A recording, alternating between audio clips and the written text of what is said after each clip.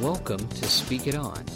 This program is designed for the edification and entertainment of the listeners and not designed to be representative of a church, nonprofit organization, or denomination. Opinions expressed are solely those of the host. Hey, welcome back. So let's think about biblical training for a second. Because, as you well know, if you've been listening to these podcasts, you know I put a high premium on biblical studies and biblical training. Also, the fact that pastors ought to be in the top 5% of the smartest biblical trained people in their church from any room they walk into. Now, that's a very tall order. But I firmly believe that.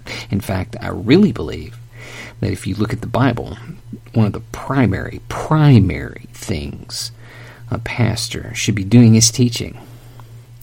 Now, it's interesting. I heard about a youth director in a particular church that basically said, I just really don't like study. So he goes to seminary, takes the shortest way out, and by shortest, I mean normally the most undemanding degree, and then runs it to the rails there because he doesn't like study. Now, I'll be very honest with you. I'm not going to throw stones in that direction for this one reason.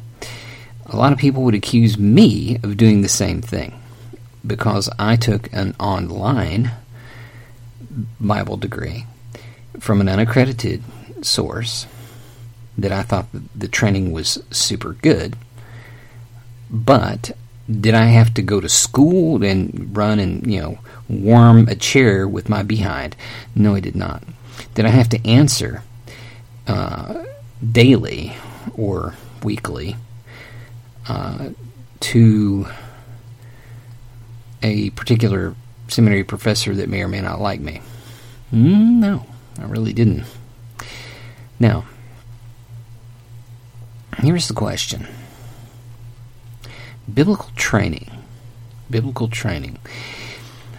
Let's look at seminaries for a second, and I don't want to bore you with this because actually I think it's kind of important from this perspective. We need to understand, first of all, that seminaries weren't always around. Seminary as an idea, as a thought, okay, so before 1800, when you went to school, to upper-level university, and you got accepted, you studied law, medicine, theology, or teaching. That was pretty much it.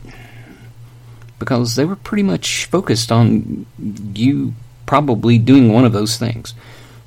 Here's a rundown again.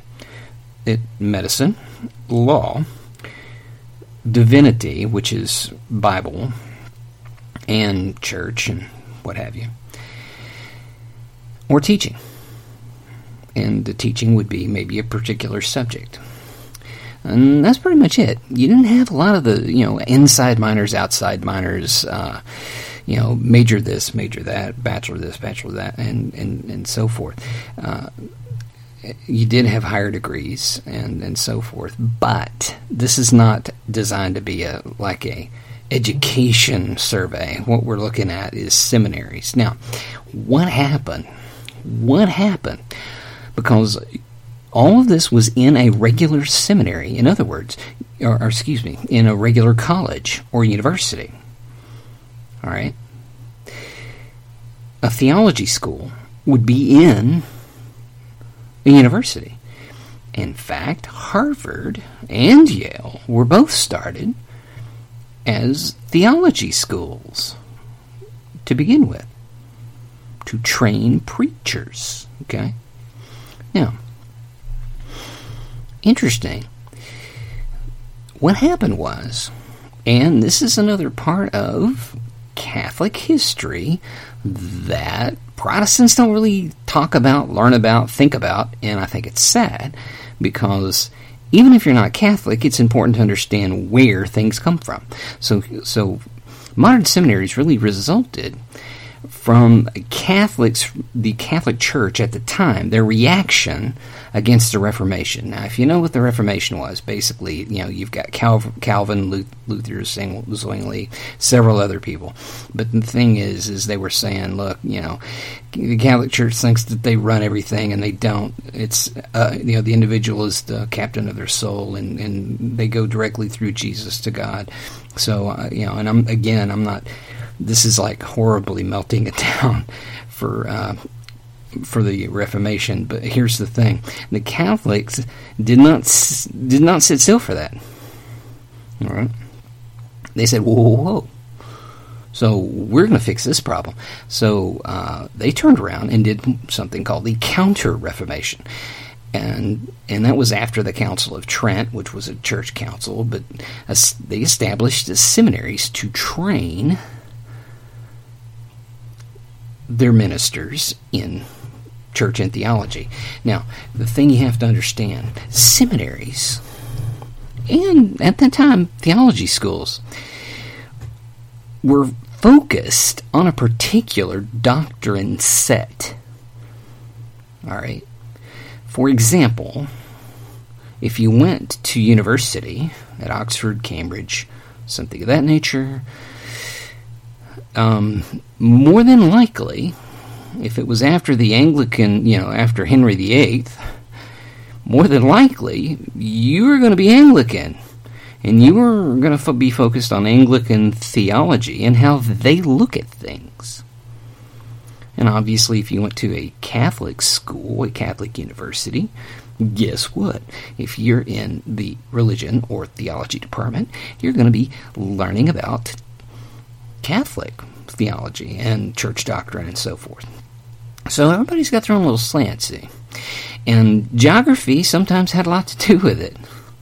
Certain areas, certain places had heavier groups of certain kinds of Protestants. For example, in the United States, if you go on the southern end of the United States and you grab a seminary, you might be Baptist.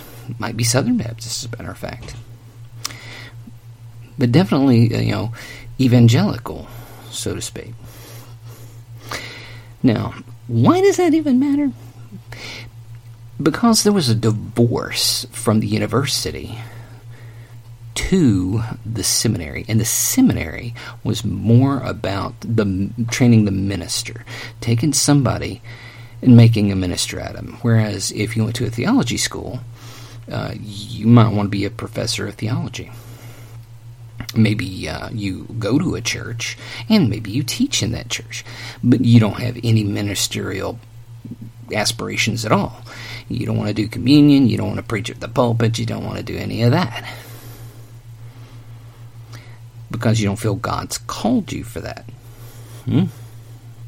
So, why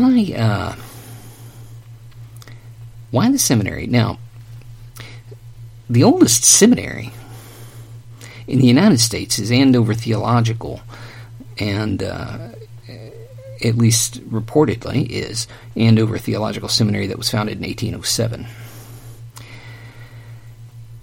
Seminaries, at least when, and by the way, just to let you know, I do have a degree from a seminary, and that seminary, it was a distance education degree, and it's a master's in theology and pastoral leadership. There you go. So here we go. Seminaries were about, as I mentioned, a particular kind of doctrine based on what kind of seminary you were looking at. But basically, they were really trying to take an individual and take them from ground zero and make a minister out of them. Teach them everything they needed to be. Now, the degree by and large, that surfaced was a degree called a Master of Divinity. Just makes you divine, this degree. Sometimes lovingly referred to as the Master of Diminity, but it's a Master of Divinity. And there's quite a few hours, depending on what seminary you go to. But the standard amount of coursework, at least for the past 20 years, has been around 96. Now, why is that? Well, oddly enough, until just recently, you had to have 96 hours, I believe, to be a chaplain in the military. Now I believe it's 72, depending on what branch of the United States military you're in. But there are some seminaries that have Masters of Divinity degrees. They go up to 127 hours. Now, here's the thing. Big whoop. What does that mean?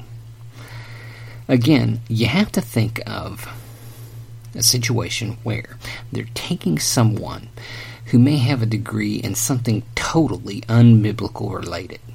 And usually, if you go to a seminary, at least in the West, you have to have a degree, a bachelor's degree. Now, a lot of seminaries will let you earn a bachelor's degree along the way. But the ultimate that they feel like is the thing is a master's degree. So, master's degree in theology, master's degree but the thing for a pastor is a Master of Divinity. Now, interestingly enough, if you pull up the coursework having to do with these degrees that you get, maybe a third of that degree is going to be Bible. You're going to get a lot of administrative stuff in there, spiritual formation. Going to get a lot of church, running this kind of evangelism program and youth work and seniors and how to reach out to certain people. You're going to get some counseling classes, not a bad thing. As a matter of fact, if you're going to be a chaplain in the military, you really do need to have some kind of counseling classes behind you. Because that helps you be a better resource. Now the thing is, why are we even talking about this? Why would someone want to go to seminary and go 96 hours if you could go to the university? Now, hang with me a second, because I know this is, a lot of brain work and having to do with colleges. Because really, that's what we're talking about, college training. Now, a lot of master's programs are 36 hours, all right? Then, if you do a doctorate, PhD, beyond that, it's 60. Plus or minus, depending on the program. It's around 60. So you got 60 plus your 36, that's 96 hours. And that's strange. MDiv is 96 hours. But you can get an MDiv, and then you can turn around and get a doctorate of divinity degree beyond that, which is around, I think, 36 hours, depending. Now, for the same amount of hours, roughly, give or take, you can have a PhD in theology or religion or biblical studies, however you look at it. Or you can go to a seminary and get 96 hours and get an MDiv. Now, why say all this jazz? Because biblical training is important. And I really feel like, in some ways, we've run the train off the tracks. In the old days, before 1800, in fact, even around that time, if you were studying theology, you knew Greek and Hebrew. It was not optional. It was not something you, oh yeah, maybe I know that. No. They did that.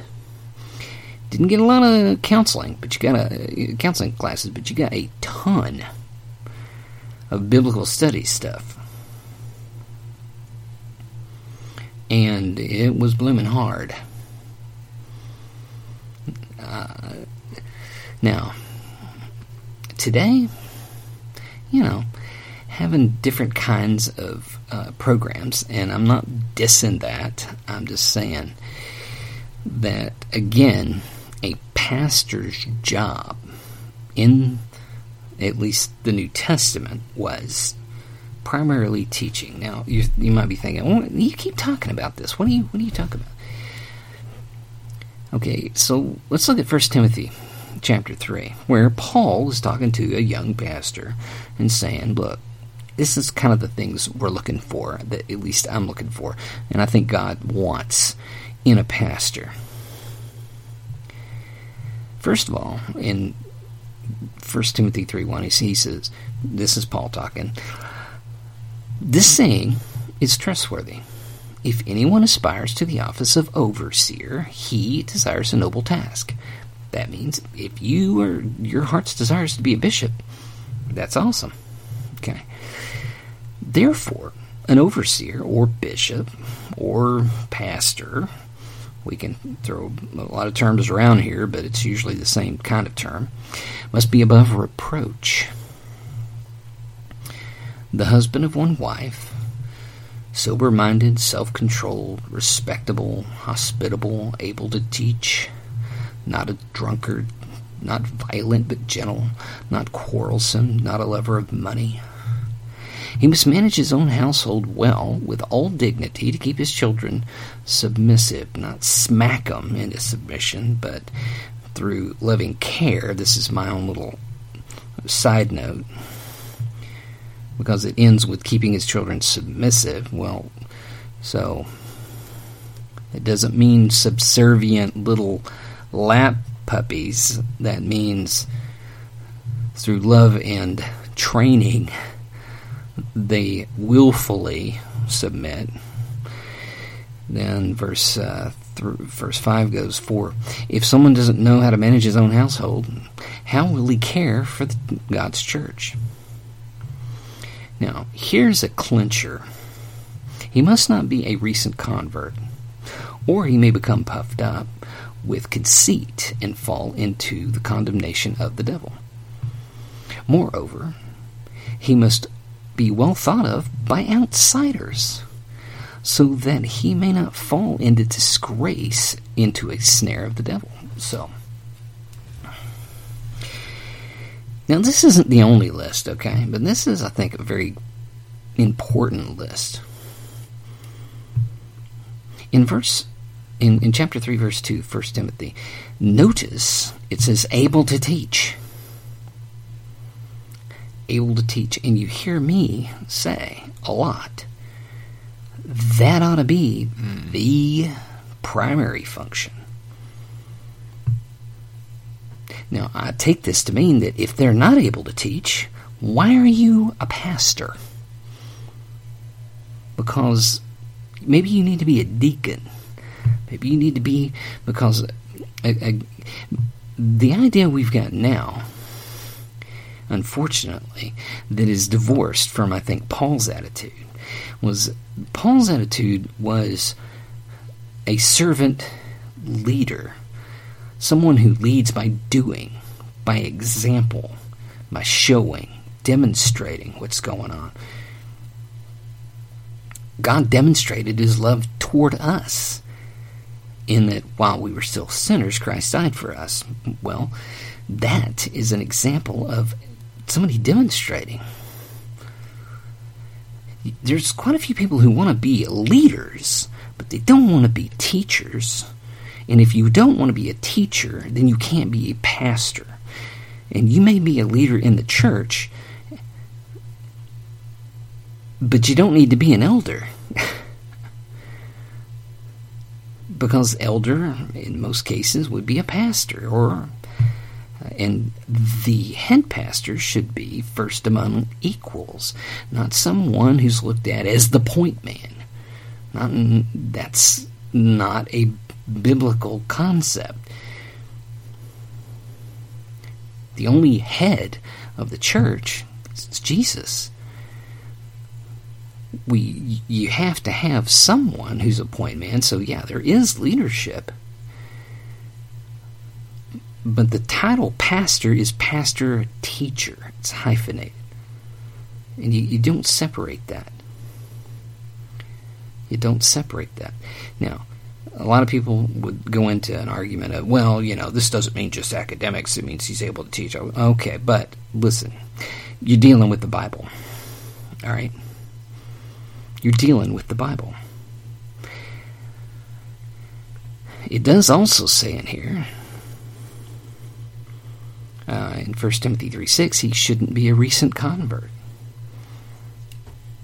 Well, what does that mean? The word there in Greek is neophyte, which kind of gives you the idea of an abject beginner. But maturity is more than just age. Someone needs to demonstrate maturity. How do they do that? By volunteering to teach. Teaching Sunday school, maybe? Helping, guiding, working in the church and outside of the church. Maybe that's the person that volunteers at the food bank. But maturity ought to be something you could see. Not just something that someone, just because they're older doesn't mean they're mature. There's plenty of old folks that ain't mature at all. And I've seen some young folks that are very mature.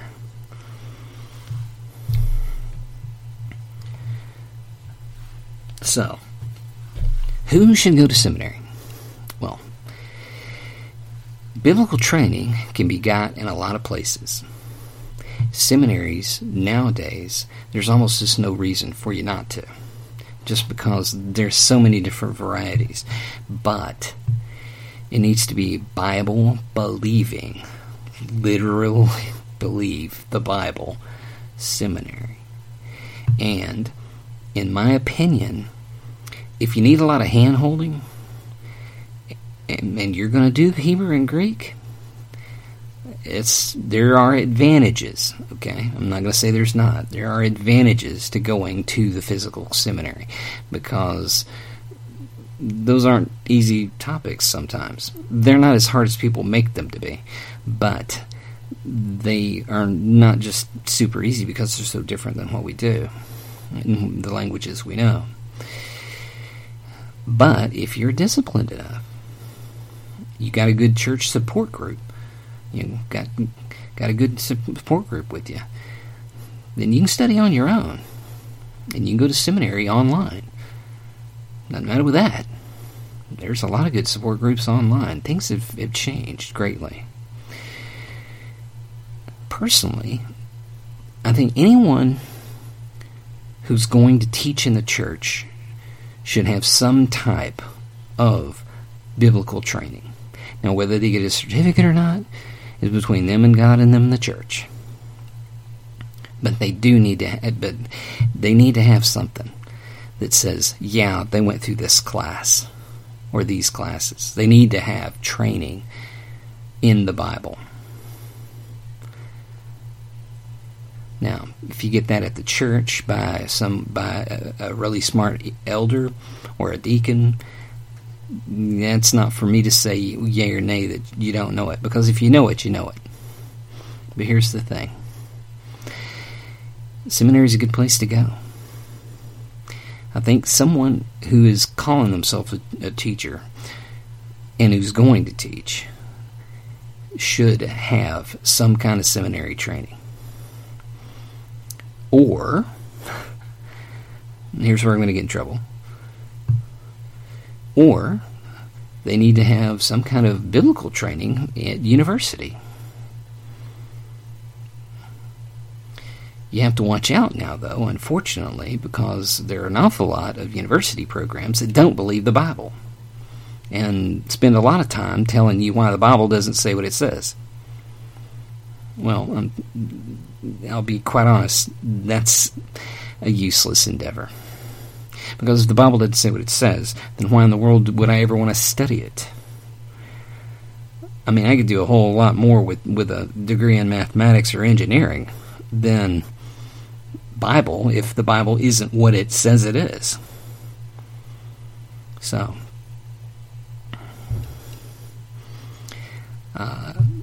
start small. Try a class. Now, you might be thinking at this point, hey, Emily, what have you done? What is it, Let me tell you what my background is a little, if you haven't heard it before, and you may have.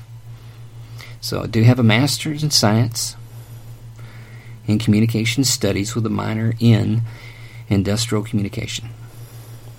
I also have a non-accredited degree and it's a Master of Theology in Pastoral Leadership. I have also studied and gotten credit for studying at Dallas Theological Seminary,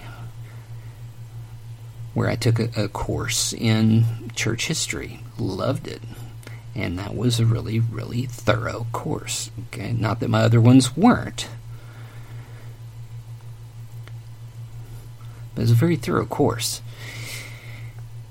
And I believe that was through ITS, which is the Institute of Theological Studies. But I got an A in that. Then I have taken courses at Luther Rice Seminary. I think 3 courses there. Luther Rice at one time was not accredited. It is accredited now. And accreditation isn't everything. But it matters to some people. Now, now here's an interesting question. What was the difference between my non-accredited theology degree and those courses that I took at the accredited schools? Well, not a lot.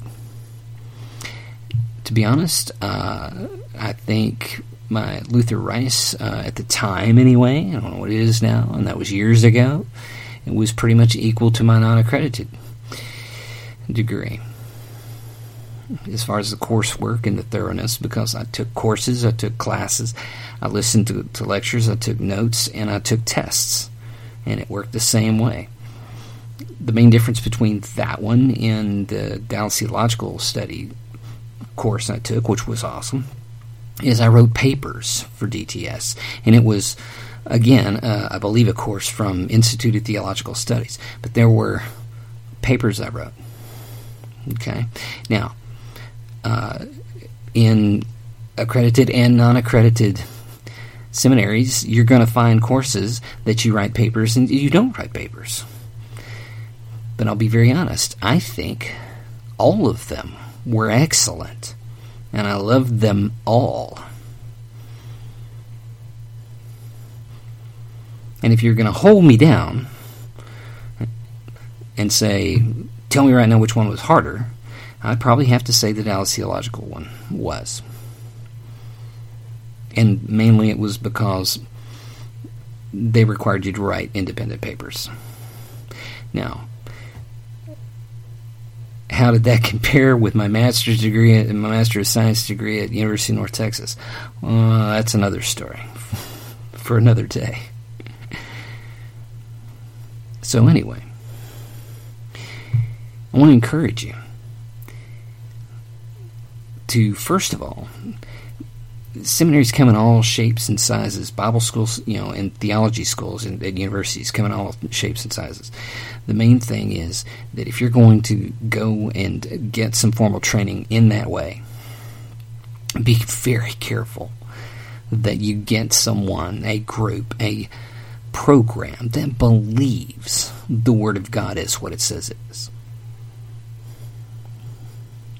Because otherwise you're just spinning your wheels. And basically they're just going to mess with your head. And I definitely want to encourage you to get training somewhere, somehow, in Hebrew and Greek. Because it has opened a lot of wonderful things for me to be able to do that. I have no credits in Hebrew and Greek in classes. So I have to say my Hebrew and Greek study is independent. But maybe one day I'll get a course under my belt. But I'm having so much fun right now. I'm just doing it on my own. And I don't see any problem with that. So, with that in mind,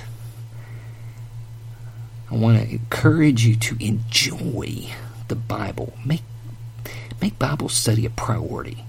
Prayer, Bible study. And I say outreach, but I also say giving. Because outreach is giving. It's giving of yourself. Your resources, your time, your money, it is giving of yourself. So,